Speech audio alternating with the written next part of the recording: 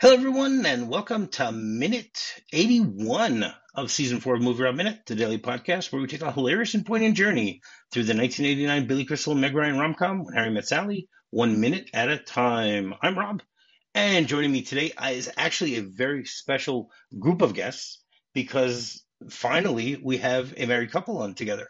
So I'd like to welcome Roger and Marcy Wister of the Roadhouse Minute, of 12 Days of White Christmas, and also of Speed Minute, or at least Rogers from the Speed Minute. Welcome to the show, guys. Hi, Hi, Rob. thanks for having us. Yeah. I'm really excited you had us on. I was just telling you before we started recording, I'm happy that you had us on to talk about these minutes because these are like the relationship fighting minutes. I feel like it's appropriate you have a married couple on to talk about this. Maybe we'll dissect them. I agree with you. I just hope you guys don't start fighting because of that. Oh no, no. We'll have to try and keep away from that. Them's fighting words, but we're gonna keep as far away from those. We've learned how to do that constructively. It only takes lots of therapy. Yeah. Okay, that's fine. And Harry and Sally just aren't there yet. So, it'll take them a few more years till they reach that point where they're able to have a normal conversation in public like this. But we'll get there. We'll get there. So minute 81 begins with Harry making a slightly rude gesture and ends with Sally acting furiously. So we ended things on Friday with Harry coming over to Sally at Jess and Marie's wedding and starting to, ask her about her life, what's going on. They apparently for 3 weeks haven't really had much to talk about because of this little riff that they have that we talked about a few weeks ago. And at this point, Harry says to Sally, that it's been 3 weeks. You should already get over it. And he says, it's like with dogs, how 7 years for a dog is or 1 year for a dog is 7 years for humans, or something like that. That whole thing. And Sally just turns to him, and at the beginning of this minute, he gives like a very flashy smile, indicating that he is referring to her. And it's not really very nice the way that he does it. It's funny because Billy Crystal is hilarious with he knows how to make the right facial expressions here. There's no question about that. He gives like a little smile and puts his hands out as if to say, we're talking about you. And then Sally says to him, is one of us supposed to be a dog in this scenario? And he goes, yes. Who is the dog? You are. I am. I am the dog. Mm-hmm. I am the dog. I don't see that, Harry. If anybody is the dog, you are the dog. You want me to act like what happened didn't mean anything? And then, basically, this is just a continuation of the conversation on Friday, but it really fits in well because, it starts off cordially. On Friday, what we talked about was a more cordial discussion between the two of them, even though she doesn't really want to have anything to do with him, and he is trying to get his friend back, that type of thing. But he basically crosses the line with his dog comment and then his gesture at the beginning of this minute. Do you guys both agree with that? It's an interesting question. So Marcy, when I was rewatching these minutes for our appearance this week, I was trying to go back and forth between sort of who I thought was in the right or in the wrong here. And I would say, I'm going to go out on a limb here, and I'm going to say, on the whole, I think Harry is in the right. But man, this is not a good way to try to communicate this to someone who you think is your best friend. You think he's Correct. in the right because he's been trying to call her and make amends this whole time, and she's been kind of blowing him off and ignoring him? I think in general, the conversation that they start to have today and finish having tomorrow, I feel like it's like she's blaming him for what happened between the two of them, and also for how big a deal she's making it. But do you think that she's upset because, she's upset because he left and it is his pattern to leave women. And so she got that done to her, and she was probably expecting something different to happen after they had sex with each other. Like, she looked super happy after it happened, and he looked terrified. And now, like, he's followed the same pattern that he does with every other woman that she's known about. And, you know, she's stuck being just another woman to him. Well, I sort of wanted to interject here because I agree on the one hand with what you're saying there, Marcy, but on the other hand, he did stay till the morning. The stories that we heard from him beforehand was that he would get up in the middle of the night to go, Oh, yeah. give an excuse that he needs to go to the gym or needs to go clean his andirons or something like that. So, he was terrified, but I think he was terrified because, he was concerned about the fact that he's now their friendship is ruined. Well, I think that was they what both are such great terrified him more. actors that, like, you can tell when they're comfortable with each other, and you can tell them when they're completely not comfortable. And so even though Correct. he stayed till the morning, he was so uncomfortable throughout that whole thing. And you know Correct. that No, I agree with you on that. I don't think it's gonna register to her like, oh, he stayed an extra few hours, but still he blew her off the same way that he would have with somebody else. And they're fantastic. Like, he comes, up to her in this moment, and they're looking at each other across the wedding hall as their friends are getting married, and she's just like super jittery and uncomfortable and just crawling out of her skin to see this guy. And so you just see the anxiety about the situation kind of bubbling over in her. I guess my point is, It seems like Harry is attempting to at least try to dissect and analyze what has happened between the two of them. I don't feel like Sally's doing a good job of processing at all. I don't think that she was behaving rationally that night when they were together or afterwards. Like, if she thought that somehow that meant that they were now about to, like, couple up, I think that was, like, wildly off base. And, like, I guess his point is, like, look, this happened 3 weeks ago. Why can't we just talk about it? And she, you hear this. I don't know if this is in today's minute or tomorrow's minute, but, this is where, like, he says something like, she says something like, well, you're behaving like this doesn't mean anything. And he says, well, I'm not saying that. I just don't see why it has to mean everything. Mm-hmm. Like, I don't think that. Correct. That's actually the next line of what we were about to say. I don't see why this sex between them should be treated in the same way as any encounter they would have with anybody that theoretically they were romantically pursuing. No, but on the other hand, they both came to their dinner date, the night after having sex, and they both felt, they tell us beforehand, with the voiceovers, that neither one of them that both of them are both hoping that the other one is going to say that they don't think that this was that they think this was a mistake. Yeah, that's true. So that's true. That's a fair point. So again, it's been 3 weeks. They both realized they made a mistake, and they both admitted to the fact that they made the mistake. And they somehow seemed relieved about it. But on the other hand, Sally still wants more, and Harry just wants the friendship back. I would say, as a man, do you think he just wants the friendship back though? Like, that man from the get-go has wanted her in a different way than that. No, really? But for him, it was always from the get-go. He just wanted a one-night stand with her. He didn't want her to be the one. Yeah. I think that's what scares him. What scares him is that she's the one. I don't think that at this point in their friendship, he is romantically pursuing her. No, he was. I think he was very comfortable with the fact. We've already discussed the fact that they became friends in the bookstore sometime, let's say late September, early October, and this is already more than a year later, because we established last week that this wedding is somewhere between Thanksgiving and Christmas. Well, we know it's not Christmas yet, so it's somewhere around Thanksgiving time. Okay, so it's been over a year that the two of them have been best friends, and at some point, 3 weeks before the wedding, so it could be that it was exactly a year that they knew each other. That's when she had her breakdown because of Joe, and then they had sex, and that was the end of their friendship. He was very comfortable with their friendship.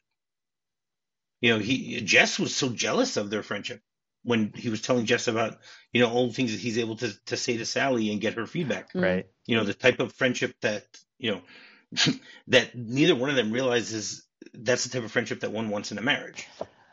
So yeah, I mean, so getting back to what I was saying originally, like I think in general, Harry is probably in the right in this conversation, but you shouldn't begin this conversation like this is a very ill-timed joke on his part. I'm not sure that there's any good time for this particular joke with a woman, but definitely not right now. Yeah, okay, I agree with you on that. I mean, I think that to try and clarify what you're saying is that Harry has the right intentions. He's just not expressing them properly. As a man who's I done think that that very frequently, I can attest. I feel kinship with him in this minute. you've called someone a dog like that. No, I not hope not. specifically.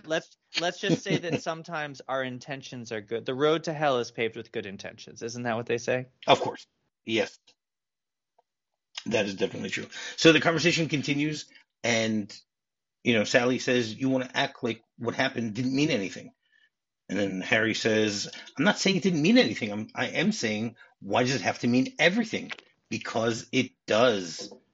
And you should know that better than anybody, because the minute that it happened, you walked right out the door." "I didn't walk out. No, sprinted is more like it. We both agreed it was a mistake. The worst mistake I ever made."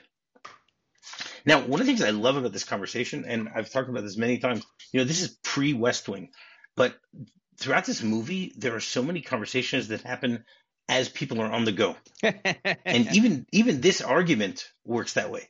Yeah, it's nice. It's dynamic like that. There's a point in the middle of the conversation where Sally turns to him and, basically motions with him with her finger that they should be moving somewhere else a little more private. I was glad you brought that up because I think that's my favorite part of this minute is when she turns back and makes this like very come hither motion with her finger. I feel like it's something that like a 10-year-old would try to it's like it seems like a very juvenile gesture, like come here. It's a juvenile gesture, but it makes sense. Yeah, no, but for her to do that. It's funny the way that Meg Ryan does it, is my point. Yes, I agree. And then as she's continuing, she then once again takes him even further away from the crowd, and they end up going into the kitchen, in order to have more privacy, which is really funny because you have all the chefs and the waiters and cooks and everyone in there listening in on their conversation. So that sort of doesn't give them as much privacy as one would expect. It's like at the beginning of the movie where they're walking into the very first diner talking about like how she hasn't actually had good sex with somebody, and then she's in the middle of the diner screaming, "I've had good sex, Sheldon." That's right. Yeah. I mean, Sheldon the Wonderswan. And then there's quiet in that cafe. It's like quiet as she says that, so everyone hears that. But that's movie, that's movie magic from that perspective. I doubt that would really happen in real life when someone would be in the middle of a cafe and it just happens to be that there's dead silence when you make a comment like that. That was just for the laugh. But nobody pays attention to them in the kitchen. Marcy, did you notice that? No, not at all. Marcy, did you notice that Sally is holding a flower in this minute, but she decides to chuck it away on their way to the kitchen? It is not a flower. That's Roger. not a flower. It's a what is pea it? with shrimp. It's a That's the shrimp. pea with shrimp. You're right. Thank you. You're right. And she just throws That's it. the pea pod with shrimp. Thank you. Okay. Well, I noticed that she chucked it on the way to the kitchen. Yeah. Well, because she doesn't want people in the kitchen to see that she's not eating the hors d'oeuvres that they've given her. Oh, I think she's just pissed. Yeah, no, of course. Now it's no, time of to get course. down to business. Exactly. And then Harry says, "What do you want from me?" "I don't want anything from you." Fine. But let's get one thing straight. I did not go over there that night to make love to you. That is not why I went there. But you looked up at me with those big weepy eyes. Don't go home tonight, Harry. Hold me a little longer, Harry. What was I supposed to do? What are you saying? You took pity on me? No, I was. And that's basically how the minute will end. Yeah, but which is a great spot for the ending of that minute, for sure. I guess my point, going back to what I was saying earlier, is like I feel like a lot of the stuff that Sally says in this minute is not like, I don't know, it just doesn't seem like a constructive adult thing to say. Like she's like, well, because it does. Like what kind of an answer is that to that question? Or like, I don't want anything from you, Harry. Like she seems like she's still processing. Like she hasn't figured out how she wants to handle this whole situation. Well, Okay, she's Marcy, how do you see that?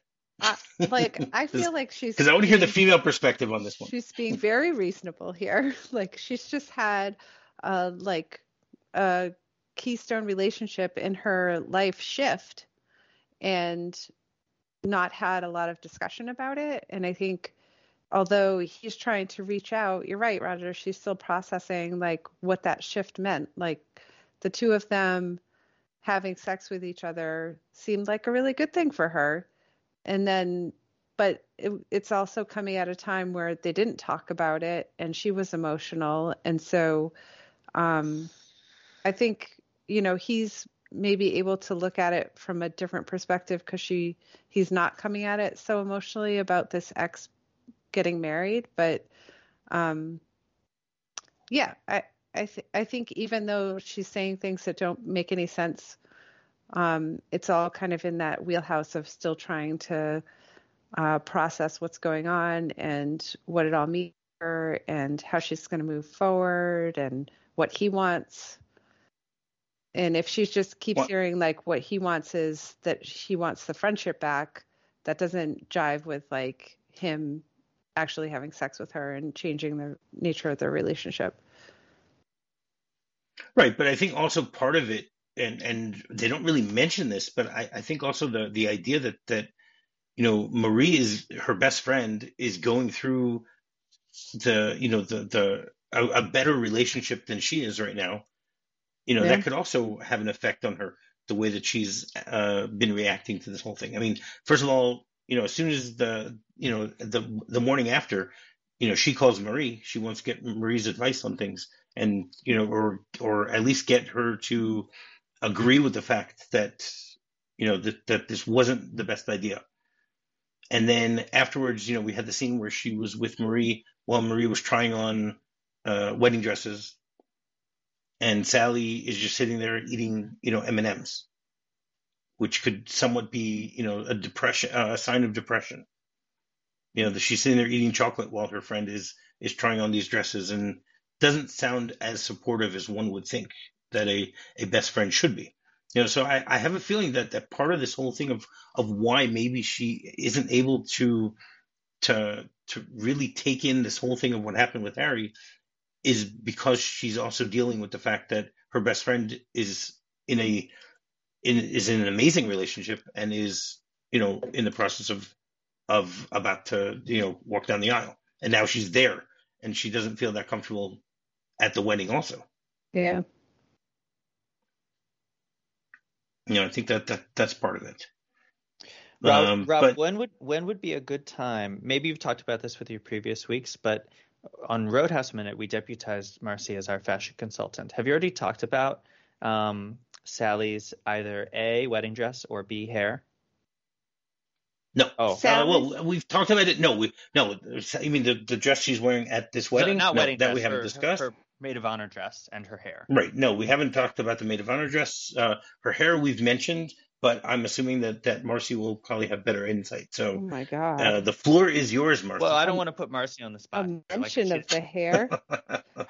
This is I think this is peak bad hair for Sally. What do you think, Marcy? Well, what did you all notice about her hair? Like, because I have noticed a lot about her hair throughout the whole movie. Did you all notice anything? Well, it was always the style of the era.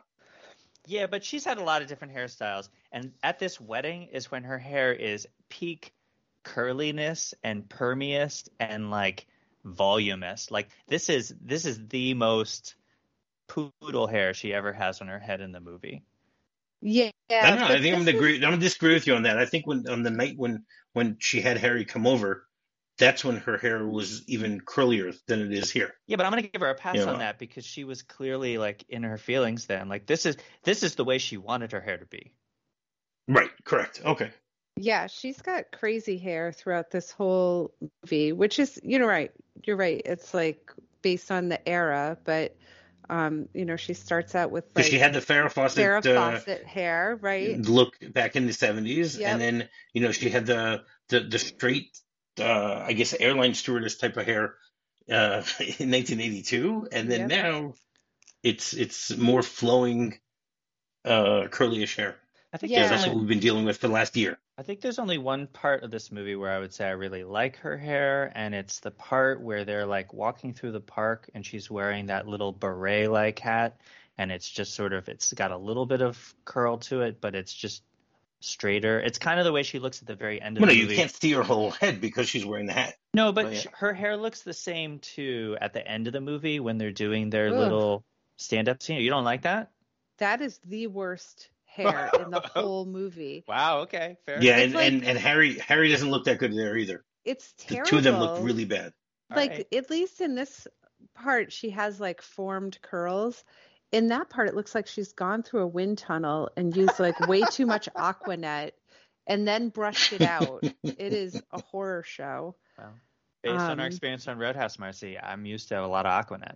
yeah. I What liked when Well, she that was used the also 80s. Aquanet Come at the on, what do beginning you? of the That was movie. Marcy, what do you think of this dress? It's not the best. It definitely has like um, the length of it makes it look kind of terrible when she has to move, but I don't mind the neckline of it, and I don't really mind the color. It's like But a black top with it's like green like weird, ruffy sleeves. yeah, weird silky on the bottom. But bridesmaids' dresses are notoriously bad. Your bridesmaids the thing is dresses she's at the our only wedding were bridesmaid. your bridesmaids dresses at our wedding were delightful. Thank you. I made them myself. So So there you go. Did you guys notice that at the wedding itself there were no other bridesmaids and no more ushers? It was yeah, just the two of them. yep.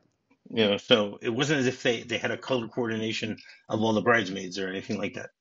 So it was just Sally, wear whatever you want. We want green. Wear green. Yeah. Could be. Don't know. Now, I didn't mention this last week. It just didn't come up in the conversation. But do you know where this wedding is taking place? Did you No. guys No. check that out? Okay, so there is a building known as the Puck Building, which is in Manhattan. It's a historic building, and it's on the block of Lafayette, Houston, Mulberry, and Jersey streets. It's like right there around that area. And it was actually designed back in 1885. Hmm. So it's something that's been going. It's been around for a very long time. They did remodeling in the early 80s, and then they did more remodeling in the 90s. But one of the things that is very prominent in this building is that there are sculptures of Shakespeare's character Puck Huh. Oh, from A cool. Midsummer Night's Dream, and hence the name of the Puck Building. Huh. That's an oddly specific choice for a location because if you watch this whole scene, honestly, they could have shot this on a soundstage in wherever they're filming this movie. Like there are very few actual identifiable building references. Correct, but that I got from the commentary. No, I know. I'm just saying, like, Right. you The know, commentary mentions a lot of. I mean, Rob Reiner chose many different real locations to film a lot of these scenes.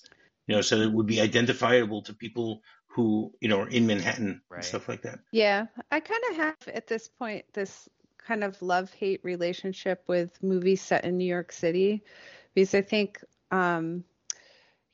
there's a lot of iconic architecture and places that people want to be and this kind of like feeling of the vibrancy of the city.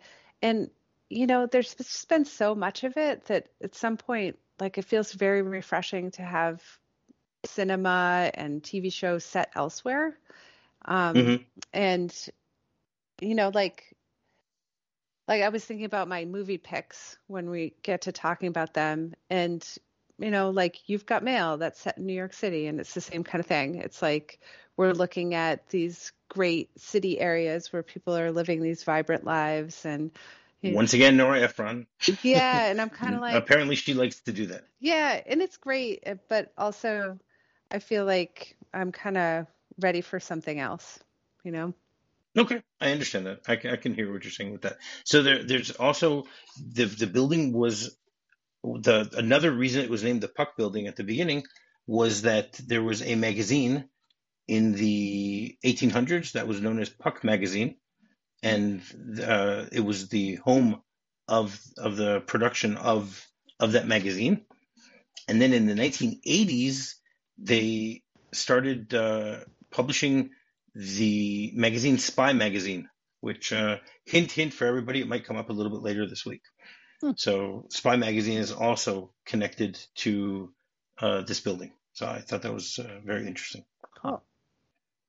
And in the ballroom, you can have there's two ballrooms there. There's the Skylight Ballroom, which can accommodate up to 250 guests, and then you have the Grand Ballroom, which can fit up to 1,000.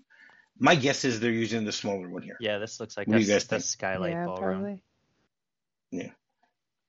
All right. So do either of you have anything else to say about this minute before we get into the script? Not this minute. I mean, we're going to finish this argument tomorrow, so maybe I'll save the rest of my comments about this conversation until then.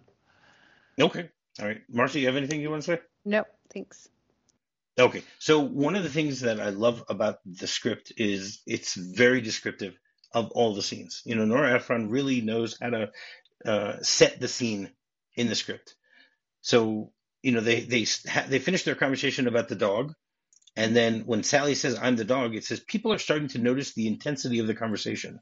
Sally is really furious now. She starts towards a large screen that's a few feet from the end of the room, thinking they can get some privacy if she gets behind it. So in the script, she really tries to find a place to hide, to have this conversation. And then Sally's response is a little different to Harry than in the movie. She says, "I don't see that, Harry. If anyone's a dog, you're the dog. To you, this is something that just happened, and you think you can say, 'Great, it happened. Now let's get on with it. We'll go back to the way it was. Like what happened didn't mean anything.'" And then it says, "They reach the screen, but there's no getting behind it. There are folded chairs and the bass player's bass case and the drummer's drum suitcase, etc. Sally reverses and starts towards a door out of the room. Harry follows." And then their conversation continues, and Sally says, the worst mistake I ever made. And then it says, they go through the door Sally was heading for, and now they're in the kitchen. Waiters are banging by with trays, dumping glasses into the sink, opening champagne, etc. Harry and Sally shouting now over the din. And then Harry says, "It's always the same. It's always the same. The minute you make love with somebody, the expectations start." And then Sally says, "First of all, I'm not someone. Second of all, I don't expect anything from you, okay? Bullshit. You expect me to know how to behave with you now. You don't have to behave anyway with me now, okay?" And then Harry has the fine, fine, and then the rest of the dialogue in the minute stays the same. So I actually like the extended dialogue. I think it gives a little more information about what they're both thinking. I mean, I like the way they do it in the movie also, but they give us some extra dialogue here, which helps set the scene for what's about to come up even greater. So I like that. So Rob, two things. One, Marcy, Rob is just I'm excited about the fact that you're reading to us from the script. Marcy, you remember our salad days of reading from the Roadhouse script? Mm-hmm. And what did we think about those additions to the script? Some of them were just bad, weren't they? Yeah. So, Rob, I'm going to push back a little bit. I actually think that the way that what ended up on the screen is a punchier version of the dialogue. And like we found out in Roadhouse, most of the time when they cut stuff out of the shooting script, it gives the action a little bit more velocity, and I think that's the case here. Yeah. Okay. No, I agree with you on that. I'm not. It's not as if I'm saying that the script is perfect. Obviously, it's not. There's a lot of ad libs. Things are changed, in the final cut, and I like it. But I just like the way that this, I think that in the movie the conversation goes a little too quickly, and that they could have added a little more bluster to it. That's what it comes down to. I disagree. I feel like the best thing about this conversation, it's like a prize fight or a tennis match in the sense that it's like shot, shot, shot. Like if I were watching this conversation, my head would just be sort of like ping-ponging back and forth between the two of them, and I think that's what makes it so great. Okay. All right, that's fair. That's definitely fair. So every Monday we have a segment called Meg Ryan Monday, where my guests will give their top 5 Meg Ryan performances. So because you're both here, I figured I'll do it in a little fun way. So we'll do it in a snake fashion. You guys can choose who starts, but one of you will start at number 5, and then the other one go to number 5, and then their 4, and then move to the other one That to their sounds 4, great. 3, back and forth. So All you right. guys can decide who starts it off at Well, number 5. ladies first. Marcy, I think you should go first. Okay. I would say before we get started, I have not seen a lot of Meg Ryan's movies, especially things that are more recent to now. So, I'm You're not probably missing anything. I pulled out. Oh, that is a shot, Rob. I had to Come pull on. out from some of my back catalog here. Wow. My number 5 is Sleepless in Seattle. Marcy, you want to add anything more about that? Well, I would say just a little something for everybody to know about. Like, just as I was saying, I'm kind of over New York City as being the backdrop for a lot of movies. I'm also really over rom-coms, and I don't like them very much anymore at all. I thought you were going to say you're over Seattle being I thought you were a going to city say you for were rom over com. Tom Hanks. No, I wouldn't. No, I just saw A Man Called Otto, and I thought he was fantastic in that. I still like him quite a bit, but I am a little bit over rom-coms.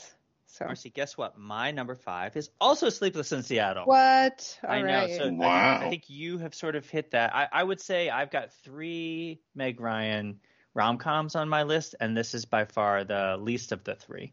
Okay. So, what's your number 4? Number 4, Courage Under Fire, 1996 with Denzel Washington, and she is being investigated for a Medal of Honor.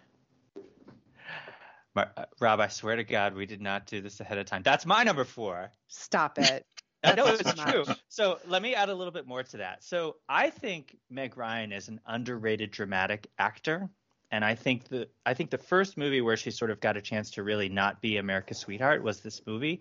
Courage Under Fire is amazing. I strongly recommend it to all of you. It's got an amazing, I'm a big very fan of it early also. performance. This is one of Matt Damon's earliest on-screen performances, and he is amazing. This movie is great. Like, and Meg Ryan in Courage Under Fire is a badass. Yeah. It also has one of my favorite types of movies or storytelling where you have the same scene or incident spoken of by many different perspectives. I really enjoy 100%. Yeah, that. like a Rashomon type of thing. Yeah. Marcy, it's really cool. wouldn't it be funny if we match? I don't think that's going to be the case. What's your I number doubt 3? it. Proof of Life 2000 with Russell Crowe fighting the world trying to find her husband who's been lost in the jungle. Well, see, Kidnapped. You've kidnapped into rated the that jungle. movie a little too low. It's going to come up on my list as well. Yeah. So I'll tell you what. I'll Why talk am I more not about it. surprised about that, Roger? We'll talk more about that when we get there. My number 3 is You've Got Mail. Okay. Which I think is it's delightful. She and Tom Hanks. It's definitely the better Meg Ryan and Tom Hanks of all the movies. There's 3 movies with Meg Ryan and Tom Hanks. You've Got Mail is by far the best one. Okay. And All right, that's fair.